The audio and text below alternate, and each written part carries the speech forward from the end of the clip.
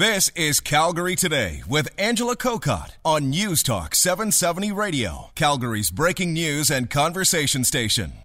Well, good afternoon. And what a crazy start that was. Of course, you just heard on the news at 3 o'clock that a funnel cloud advisory has been issued for Calgary and area. And then suddenly we had a massive power bump here at the radio station. So thankfully, we've got some fast-acting engineers that were able to get us back on the air. And hopefully we'll be able to bring you the rest of the afternoon. But, you know, it's the way the summer has been. If it's not a severe thunderstorm watch, warning, funnel cloud advisory, and also reports also that you heard on the news that a few people were injured in a lightning strike near the airport this afternoon. So we are trying to get confirmation on all of that. In the meantime, I'm Angela Kokott, and thanks so much for hanging out with us this afternoon. The news was brought to you by History. Forged in Fire returns. An all-new season premieres Tuesday, August 23rd on History. I want to get to my guest as quickly as possible because Dr. Jackie Smith, she's the Director of Community Education and Research at Alberta Adolescent Recovery Centre, or AARC. She has been sitting very patiently. Hello, Dr. Smith. Hello, Angela. At least we didn't lose you in all the power bumps, so I'm glad you're still there. Jackie, we wanted to bring you on to talk, as I think we should do now and then when it comes to addictions and drugs, and especially what AARC does. But it came as the result of a story yesterday in the news about this drug bust in Vancouver, and it involved carfentanil. I don't know how much you know about carfentanil. Do you know anything about it, Jackie? Well, actually, I have the article in front of me. What I do know, actually, Angela, I think this is a new drug to Alberta, a very, very alarming one at that. What I do know is that fentanyl alone, and this is, it is a form of fentanyl, which is opioid drug. What I do know is that they're saying it's 100 times more potent than fentanyl.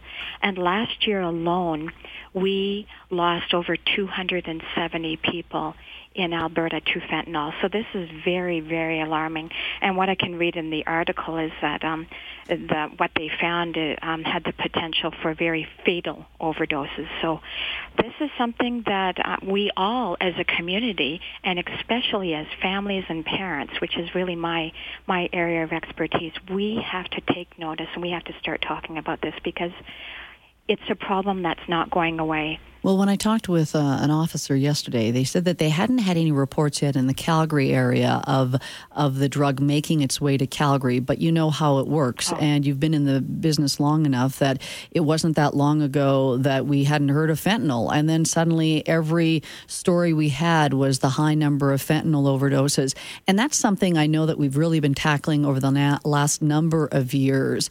What have you seen at AARC when we focus on just fentanyl addictions, and sadly, in a lot of cases, fentanyl overdoses? Okay, well, what I can tell you, Angela, is last year we went to 3 funerals of youth familiar to our community who died of fentanyl overdoses. So we are actually treating adolescents. So we treat between the ages of 12 and 21. We are treating fentanyl addiction.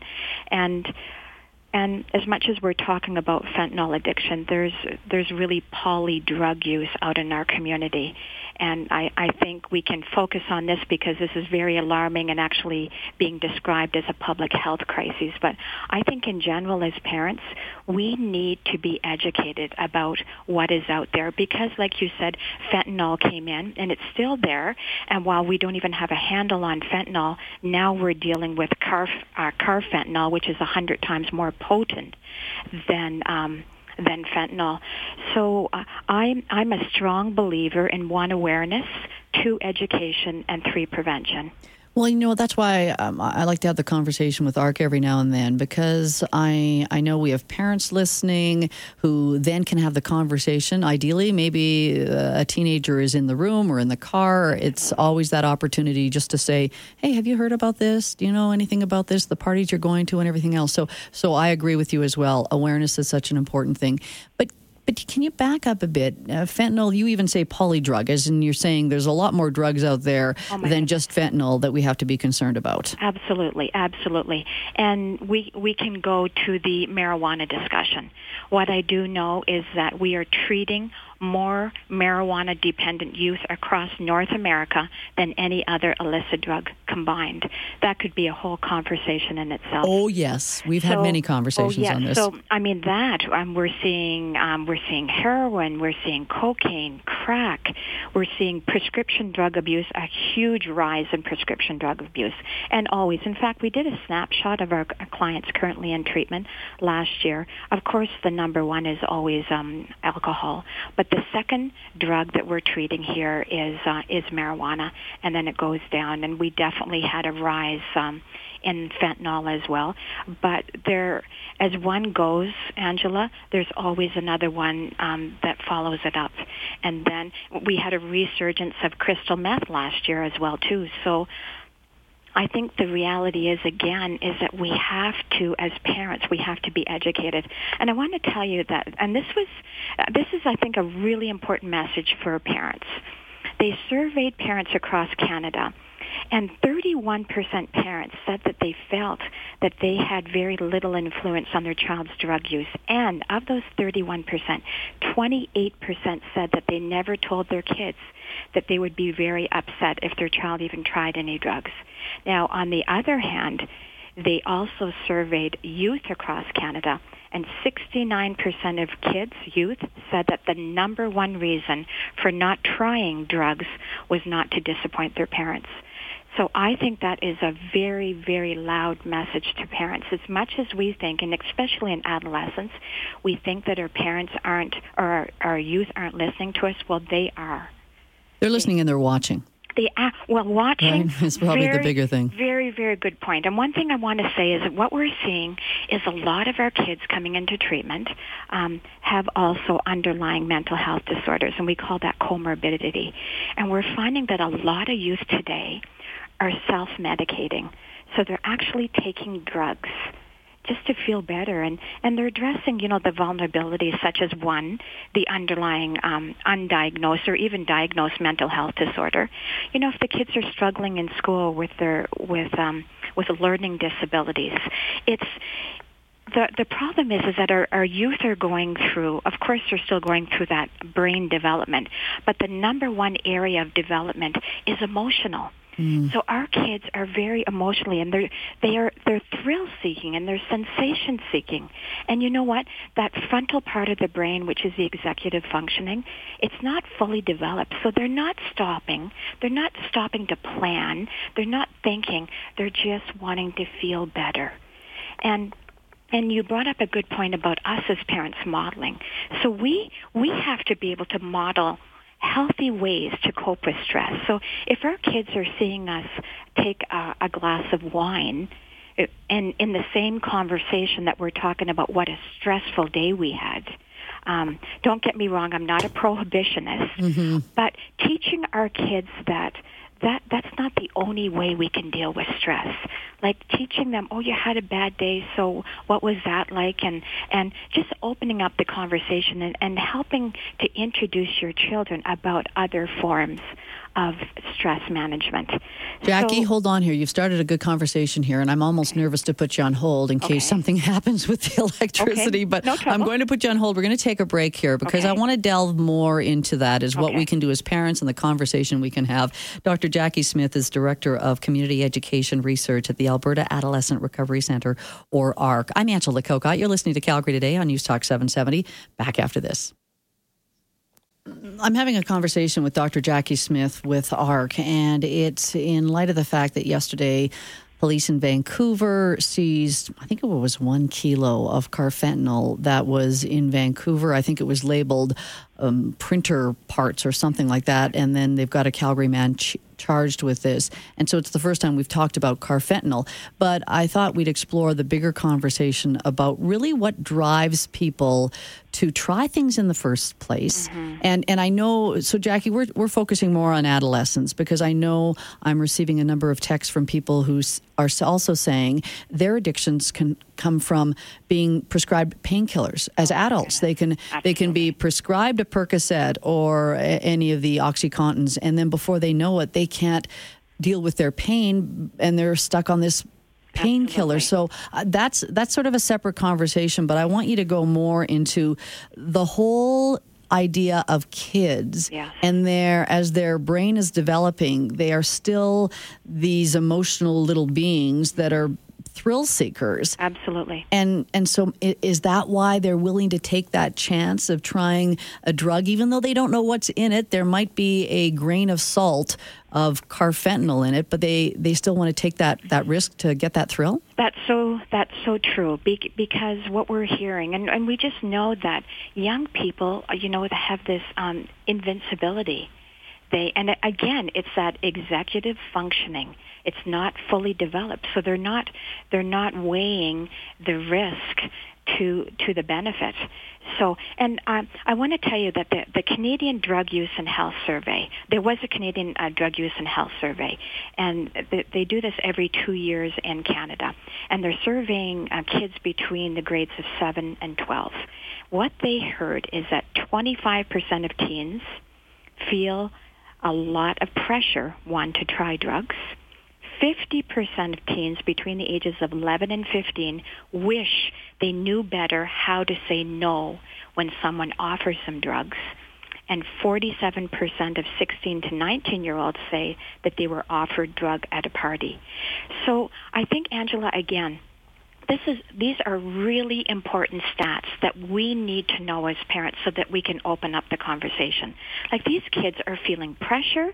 They don't know how to answer the question when someone's offering them drugs. It's almost like going back to the days when you remember the role playing that we used to be taught? I mean, why can't we do that with our kids now? Why can't we just have conversations, stay connected with our kids?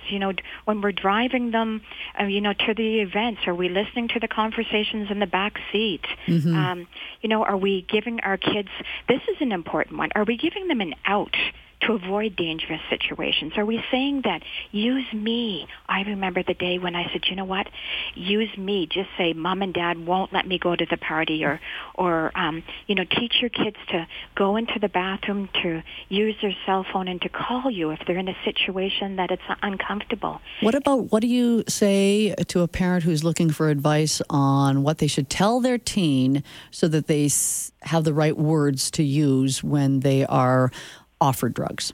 Well, again, I think it's on a very individual basis. But if a kid can be empowered to say that, I know enough about drugs and it can get us into trouble. I don't want to do that. I've chosen not to do it. My parents, I'd be in big trouble. It's really. That's a difficult question. Yeah, right. Because I know some of those responses, I'm thinking of the bully in the group going, "Oh yeah, come on." I'd like to think that you give your kid the words just to say, "No, don't want to try it. Thanks, no thanks." Keep it as simple as possible, because then you're just entering into a conversation that your kid doesn't have the right tools to battle. So true, Angela, and I feel for.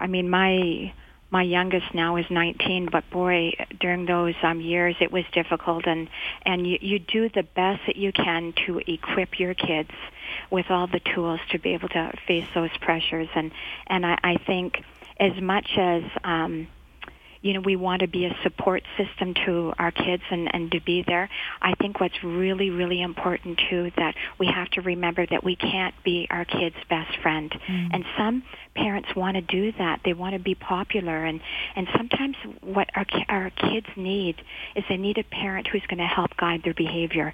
In fact, in that survey that I was telling you about what the kids were saying, the youth explained that their parents played a key role in moderating the influences of alcohol and drugs by setting very clear standards and limits regarding their behaviors. Mm. So it's being able to have very clear guidelines that drinking and drug use is unacceptable. Mm. Jackie, go back to that one about the parents and the discipline, or there was one result of that survey. You said how parents responded if they found out their child was using drugs. What was that one?